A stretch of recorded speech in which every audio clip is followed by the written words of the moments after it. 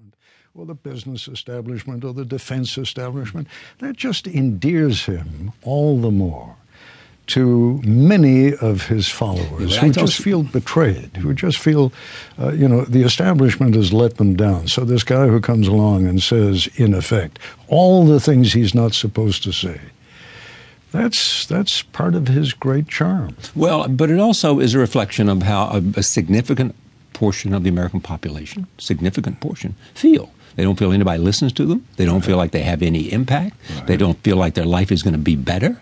And they don't believe that the system is fair. He's sort of and it forces beyond their control. Yep.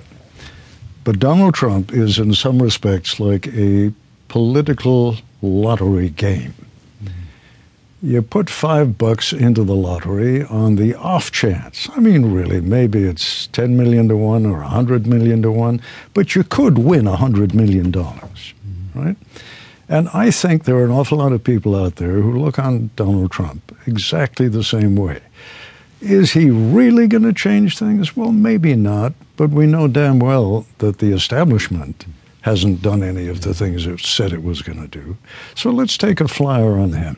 I agree with that. I think also that in watching and listening to people who cover the campaign every day, there is a sense that, we just want to make we believe in change. He may not be the change that we want, but we want to cast a protest vote in this season. Now, if you look in the polls, she's ahead.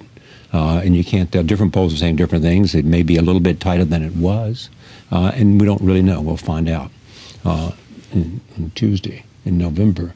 But my sense is that Hillary Clinton, recognizes that she's got a very difficult time ahead, not only because of what's come out in this campaign about emails and who she is, but she's going to have as difficult time governing as anybody's had in a long time, if she wins. Well, I think that's exactly right. The fact of the matter is that some of the Republican congressmen are already making noises about the investigations. Exactly. Right? Really? Before the election is even over, we've got the investigations going?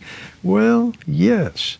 The fact of the matter is, as long as it was her or Donald Trump, a great many people in this country were prepared to say, all right, I'll hold my nose and I'll vote for Hillary because I can't stand the idea of Donald Trump.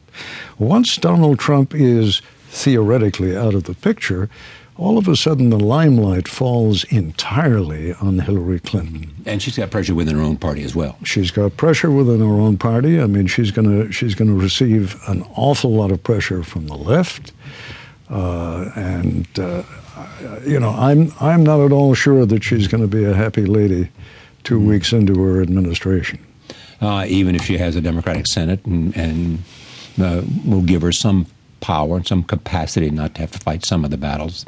But still, she'll need 60 votes to avoid. I was going to say, even if she has a Democratic Senate, it'll be by a vote or two. Right. It's not going to enable her to do that much. It's still going to be largely divided. What about journalism? That's a real disaster. Why is it? Because first of all, in the years that you and I have been around, Charlie, there was a day when people in our end of the business, I'm talking about broadcast journalism, genuinely felt that we had a mission out there to give the American public the news that it needed. And that has changed in some measure because of the technological inventions. We didn't have cable. We didn't have satellite. We didn't have the internet. You didn't have the blogosphere. It also changed because of the economic dynamics. 40 years ago, 50 years ago, the networks were printing money down in the basement with all of the entertainment programs they were doing. And because there was a certain amount of government regulation, the FCC actually had some clout in those days. So the deal was, go ahead, you make all the money you want to make on your entertainment, but make sure that you give the American public, operate in the public interest, necessity, and convenience. Those were the three catchwords. And so we had a commitment to doing that. You and I